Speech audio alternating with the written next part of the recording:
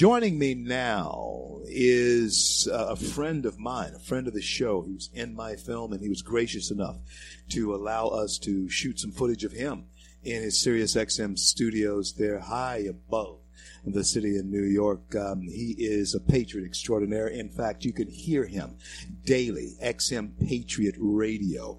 He is none other than Fox News contributor. Welcome back to the C.L. Bryant Show, David Webb. How are you, brother? I am doing well, CL. Good to be on with you. You know, you mentioned that shoot. And earlier this morning, I took a tragic look down 6th Avenue, Avenue of the Americas, for those of you that don't know that, and it was empty. Those sidewalks you and I walked on that are crowded by hundreds of thousands of visitors and New Yorkers working and playing, empty. Wow. 6th Avenue, Avenue of the Americas, wow. Empty. Wow. Cross streets, empty. That's wrong in America. That's wrong in America. David, talk to us about this election. Talk to us about the seemingly in the polls head-to-head battle of Trump and Biden. Does the vacancy of the Avenue of the Americas remain if Biden becomes president? Does it refurbish if we reelect Donald John Trump? Talk to us. It comes back if we reelect Donald Trump, and I'll give you the more practical reasons why. Coronavirus will end. There's a political component to this. You see that with New York Governor Cuomo, with Bolshevik Bill de Blasio in New York, with Wheeler and other mayors on the West Coast in Portland and Seattle, Jen Durkin. You see Governor Whitmer in Michigan.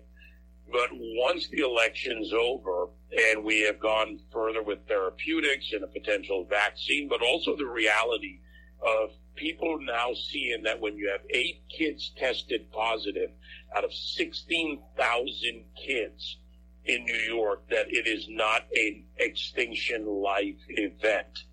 This is not ended. It's got to come back. The economy's dying. New York City is dying. It has lost over 500,000 renters. Over 1 million landlords in the state of New York cannot pay their taxes. It's literally being sucked dry. 46% drop in new rental signups, I believe, is one of the latest numbers, and infection rates that are less than 0.5% in the city, according to the hospitals. Recovery rates in the 99% up. This is ridiculous. It's got to change. And it does, David. But let me help us understand from your perspective the hysteria that we have been locked into, and how is it possible that Americans have been so easily led? Was it the fear? What is it, David, that has caused us to let down our Americanism, our courage, our backbone the way we have? Talk to us about it. Well, there's a part of it that's fear. There's also lack of control, as in political control, because who makes the decisions under the Constitution? The governors, and upheld by the Supreme Court, their police powers. And governors like Cuomo made deadly decisions when it came to nursing home admittance and infected people going into nursing homes. Whitmer in Michigan, Newsom in California, they took the political and inserted it. Fear in the beginning, or the unknown, I would say the unknown, drove early recommendations and decisions. But once the data played out, the politics of this became more about using it against Trump and the Republicans, because this is not just about Donald Trump. It's not even just about the Republican Party. We now see the rise of an emboldened Marxist movement in America, and a combination of a long-running communist group in Antifa, who started in the 1920s, rose to prominence post-Nazi Germany, where they coined the more common use of anti-fascist as a way to solidify themselves to the point where the Communist Party was at one time the largest majority in the German government at that point, post-Nazi Germany, with the Marxists who founded and lead most of Black Lives Matter, in Patrisse Cullors, Alicia Garza, and Opal Tometi, for instance. And I posted a picture last week of Maduro hugging Tometi and Patrisse Cullors, Opal Tometi and Patrisse Cullors. And this is all about taking down the American culture, the American way of life, And how do you do that? Law and order. You take it down. You defund the police. You restructure. You make them the enemy. Blacks in black communities don't want the police gone by large amounts because that's about safety and security no matter what the color of your skin is. Then they go after freedom of speech, the cancel culture. They're emboldened by people in Biden's campaign and Kamala Harris's campaign who go out and raise money to get rioters, not protesters, out of jail. Protesters weren't the ones being arrested. Occasionally there were mix-ups and even some journalists caught up in that, to be fair. But rioters were being arrested and being bailed out by the Democrat ticket.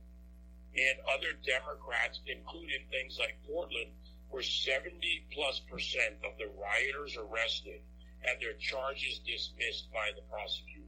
Wow. You know, David, when I look back on where you and I have come from over the last 11 years, man, since we launched out, you and I both original grassroots people in the Taxed Enough Already movement, the Tea Party movement. David, we're beginning to see the fruits of our labor and the slings and arrows that we suffered to get to where we are right now. And tell the audience, America, about this trend, it seems, of black votes moving back home to the Republican Party. Is that Donald Trump? Is it the accomplishments that he's had with economics and, of course, HBCUs? Talk to us about it. I think it's a combination of things. Clearly, the president has stepped out on these issues because he actually cares about them. And he's a solutions-oriented businessman.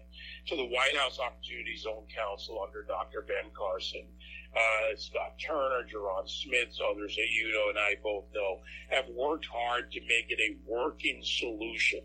Then you move forward after that in the continuing growth of that program in many communities, not just for blacks, but it demonstrates that when you give people better shot at education, better shot at re-education or catching up on their education, support services to get that single black mother into a better position in life to be able to earn for herself.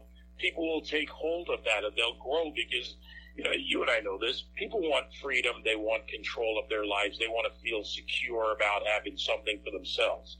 But you need education for that. Trump pushed that. Criminal justice reform. Where in the case of, say, Kamala Harris, she put away thousands and thousands from California of low-level offenders, but never went after the big guys. She racked up the wins on the backs of the poor and the underserved, black, white, Hispanic, or otherwise.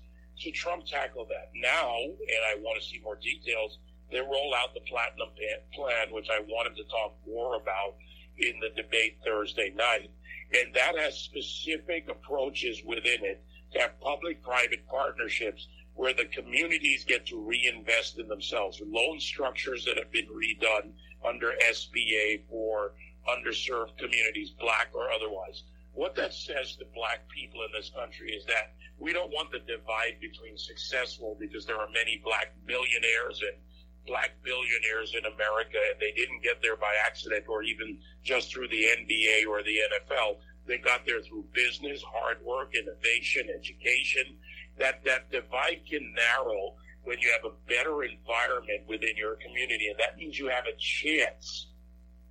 That's what Trump's brought forward, because that's been the reason for success since large groups of blacks began graduating from college in the 80s and 90s especially. And their children now want more of that pie, rather than they want to be running around in a neighborhood with their pants hanging down below their ass, pardon my expression, Reverend, and going out and, you know, unfortunately some have no choice, tragically, but to do criminal acts, sell drugs, or do something. Give them some other option.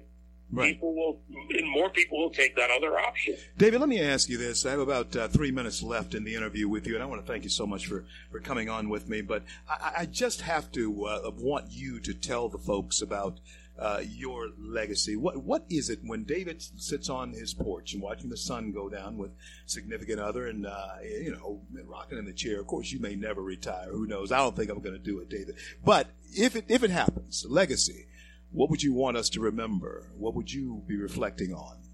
what would you want us to think about, David Webb? I want a country that looks back at the voices, yourself, myself, and our time will come and our time will pass. But the legacy is what happens from the work you and I do. That there is a country where people are working more together. There is a constitutional republic that's functioning. There's an economy that's working. And people are getting the right and the opportunity to choose what they want to do. That kid sitting somewhere says, when I grow up, I want to be this, and they have a shot at it. Or the adult or the other grandparents who may be walking by and waving on that porch or wherever you and I are sitting, and they say, the world's doing pretty good and I'm happy. It's that simple. The big things are going to happen. The exploration, the expansion, the model of growing the human capital, not here, but also around the world. That's the real legacy. The legacy of success is peace. The legacy of failure is war and discontent. Well said, my friend, my good friend. Thank you so much for being on with me. Hey, man, I'll be up there real soon. I'll be in touch when I am there, coming up around Christmas time. But gee whiz, it's just not going to be Christmas in New York anymore, man. It just breaks my heart. It just breaks my heart, David. But thank you so much for being on with us. God bless you and God keep you is my prayer for you. Talk to you real soon. Thanks.